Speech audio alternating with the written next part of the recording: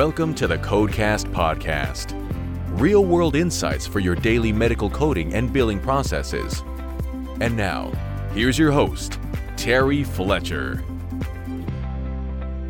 Hello, everyone, and welcome to the 317th episode of the Codecast podcast. My name is Terry Fletcher. So today I wanted to do kind of a short segment, but I wanted to focus on leveling E&M by medical decision-making because there is a organization out there, or I should say a site, that's called EM University. And for the most part, they're pretty good. They give good examples. I think you have to have a membership. I know I've looked at their information quite a bit. But I got a random email, and it's called rounds@emuniversity.com. And so I open it up, and then you can check to see how they level. And I was actually a little disturbed. And then I sent it to a few of my colleagues that also audit, like I do as an auditor. And I was just like, this is weird. And 2 came back with the same code they did, a moderate level 4. But the 3 came back and said, no, I agree with you. This is a level 3. So what it says is it basically says it's an established patient office visit. It says chief complaints, so CC, HTN, and dyslipidemia. That's all it says.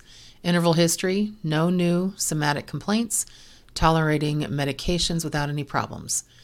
The exam component said blood pressure 124/74, heart rate 72, respiration 20, lungs CTA, heart RRR, no MRGs, extremities, no peripheral edema. So basically the patient's coming in and they're totally fine. Then it gives a little graphic to talk about, looks like their A1C, but unless you are a medical professional, you wouldn't know what this graphic means. It gives even a little bit of their LDL or their cholesterol level, but again, it's put in there without any context. You would have to either Google it or be a medical professional clinician to know what it means. And then it says assessment, stable HTN and dyslipidemia. Plan, continue lisinopril, continue atorvastin, so atorvastatin, and return to clinic in 6 months with lipid panel and BMP, which again, it doesn't tell you why. It's obviously for surveillance, which that's also done on preventative visits, and that's it. And so it says then what level of care should be documented. I picked a level 3. And then it said, click here to get the answers and the rationale. Well, I don't agree with what they're saying here. So basically, what they're saying is because you have 2 chronic conditions, but I didn't see any status expanded there. At the assessment, it said stable, but stable what? Stable on meds? Even the medications, you had to go Google to find out which medication was for which chronic condition, even if it was for a chronic condition. Maybe it was something else, and it didn't give you any context. It looked like it was maybe a 5-minute visit, and it was basically less than 500 words. And so just looking at this and realizing how people, and this is what they keep trying to tell me, how they're trying to get around some of these things and really try and manipulate the new guidance, which comes from 2021 and 2023, to get a higher valued code. What I didn't like, and yes, I'm calling out this company because so many physicians use it, is the fact in their slide 2-minute presentation, when you try to look for the results, they give you the actual documentation I just read to you. And then the second slide talks about money, payment and utilization. Why would you do that? So instead of talking about how you're meeting the code, they put in E&M codes 99211 to 99215, and right away they even highlighted the money section. What are you going to get reimbursed? And they showed that a 99213 would be 91 average, or 99214 would be 128 average, based on the 2023 Medicare fee schedule. Well, a physician's not going to go past that. They're going to say, well, obviously I want $35 more than I would have gotten, or 37 than a 99213, instead of reality of what best practices is and what this patient actually is. There's no medical necessity for those return labs from a problem-oriented visit standpoint. Then they correctly go to the 3 elements of the E&M services, and they say, well, if it's 2 or more stable chronic conditions, that is a moderate. Yes, it could be, but you still have to expand on that. Why is it stable? Give a little bit of information for that instead of just stable. And then when they talked about the data points, yes, it looks like they did review a panel. Again, something that unless you know what you're looking at, you wouldn't know what that was. But since they ordered that in the last visit, they can't do that. But they did give credit for ordering 2 new tests, but the tests weren't related to the chronic condition. So what are they ordering these lab tests for? So or they didn't document that it was related to that. And so that concerns me, again, for an otherwise healthy patient with no complaints, no new problems, no issues. And then they're trying to get prescription drug management as another moderate to try to get the 2 out of 3 by saying we were explicit in saying continue current medications unchanged. That's not enough. You have to give prescription authority. You have to explain why you're not changing it and information to reflect that you are managing the patient. Unchanged alone, I can't tell you how many Medicare contractors say that's not enough. Just look at Noridian's site, and they're very clear that you have to give more information than that and relate it back to the problems addressed. So I'm a little bit disappointed that this came out, and I know a lot of doctors follow it, and they'd immediately say this is a level 4. And they always say, well, technically, and I'm air quoting, this is correct. If anybody ever says that to you, I swear my kids used to say that to me when they were little. Well, technically means you're trying to get around something and you're skating through life. You're not trying to do what is not only correct and best practices, but you're trying to find a loophole where from a defensive position, you think you could go to a judge and say, well, technically this is correct. Well, try going to a payer that's saying, you know what? This patient had no issues, no problems, and there's actually low risk of morbidity from any additional workup because the labs you ordered didn't have a tie-in to what the chronic conditions were, and there was no management in the prescription drug authority. Yes, it said continue, but you have to expand on that. Please expand on that. I have a article on my website at terryfletcher.net, and you can go to my blog. I put something up there about prescription drug management. It seems like all the time, but find that, and that'll help you understand what is appropriate documentation to be able to include that from a moderate risk perspective on the MDM table. So I just don't want you to take something like this with a perfectly healthy patient that comes in and say, oh, because we said continue and they had no complaints, but we said your chronic conditions are fine, that all of a sudden you get a level 4.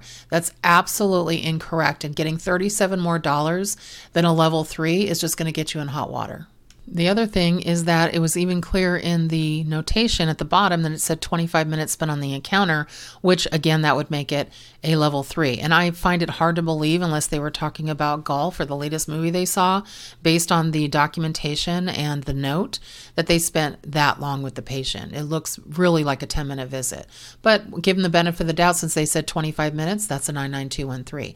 Now I realize you can use either medical decision-making or time, but please, unless the patient seriously is a moderate level, and look what's under prescription drug management: minor surgery with risk factors, elective surgery without identified specific risk factors, or if there's a diagnosis or treatment significantly limited by social determinants of health. Do you really think saying continue meds is going to be moderate compared to the other examples that AMA gives? I don't think so.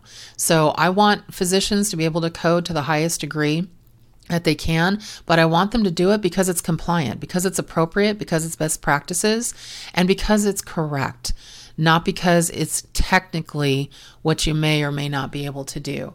So I definitely wanted to just bring that to your attention, because as an auditor myself for payers and also for physicians, I never look at the technically. I look for, is it correct? And what can I support? That if a payer came and asked for an audit for a provider, what could I support and say, yes, this is a level 4, this is a level 5, without having to look for a loophole? And that's how you need to approach it. For those of you that are, CDI experts out there that are also internal or external auditors, look at it that way. If some payer said, we want money back from your physicians, do you really want to be looking for that technicality, or do you want to make sure that you are saying we are an open book and we do things correctly? And so that's why we coded it this way. Now you know why the title of this podcast today, this episode, was Medical Decision Making, E&M, Right or Wrong. You have to take it upon yourself. I feel free to look that up at E&M University, but I'm just having such a hard time with that because I've had so many people come to me and say, do you really think this is a level 4? I'm not seeing it. And so I actually shared it with my good friend Christine Hall, and she's like, I'm seeing a level 3. But again, I did have another really good auditor friend of mine, and that would be Stephanie Allard, and she looked at it and she said, well, technically it probably is a level 4. And so again, not that either one of us are incorrect, but it's how we're looking at it. And if you're always looking at your documentation, or if you're always looking at your record as it's technically correct and not just correct, your provider is going to have a really hard time defending themselves. So try to be proactive and offensive side, meaning that you want to do it correct prior to getting an audit. I know I always use sports metaphors. I just can't help myself. It drives me crazy because I'm a huge sports fan, and it always seems to come into my everyday life, is my professional life. So for those of you that are not sports fans out there, I invite you to start being one. Try just watching an episode of football, or I even call it an episode, a game. I realize it's long. You can fold laundry during it. Believe me, it's a great folding laundry thing to do, especially if it's baseball, which is now over. Congratulations to the Texas Rangers. But football you kind of have to watch. But if you need any help, let me know. I'm getting ready to record this weekend my telehealth audiobook for NAMAS. So take a look for that, because we're going to have that available for purchase before the end of the year. And since the final rule just came out, we'll be able to include a lot. It's not going to be long. It's kind of what we call I don't want to call it a summer read, but it's going to be a fall read, and hopefully help you where you can just listen to it in the car and you can go back and listen to it again. There won't be a written copy because we're coming up with that next year, but I just wanted you to have kind of an audio publication of that, and myself and Shannon DeConda decided that would be a great idea. So let's go ahead and end out for today. Everyone, make it a great day, make it a great rest of your week, and I hope you're starting to plan those Thanksgiving menus. I know my daughter and I are. And one thing I love to do with her on Thanksgiving Day is we sit at the table, we watch football, and we basically make our gingerbread houses for some decorations. We've been doing it since she was 5 years old, and it's not as messy anymore. Well, I shouldn't say that. Summer's pretty messy, but it's still fun. We just sit there, watch football, because she's a huge sports fan, just like I am. So find something fun to do with your kids, with your spouse. I mean, even play cards. Do something that doesn't require an electronic platform. So, it doesn't have your phone, or it doesn't need an iPad. And even if, you're just watching or listening or looking at a show, try to play a game or something. Just do something that's fun. Maybe put on some music and kind of escape for a while, but having fun with your family and your friends. Okay, again, thank you for listening to the Codecast podcast. For more information on medical coding, billing, auditing, and compliance, including how to hire Terry, follow Terry on Twitter @TerryCoder1, or visit her website at www.terryfletcher.net. Podcast producer Joe Kuzma. Music producer Dassassin Music.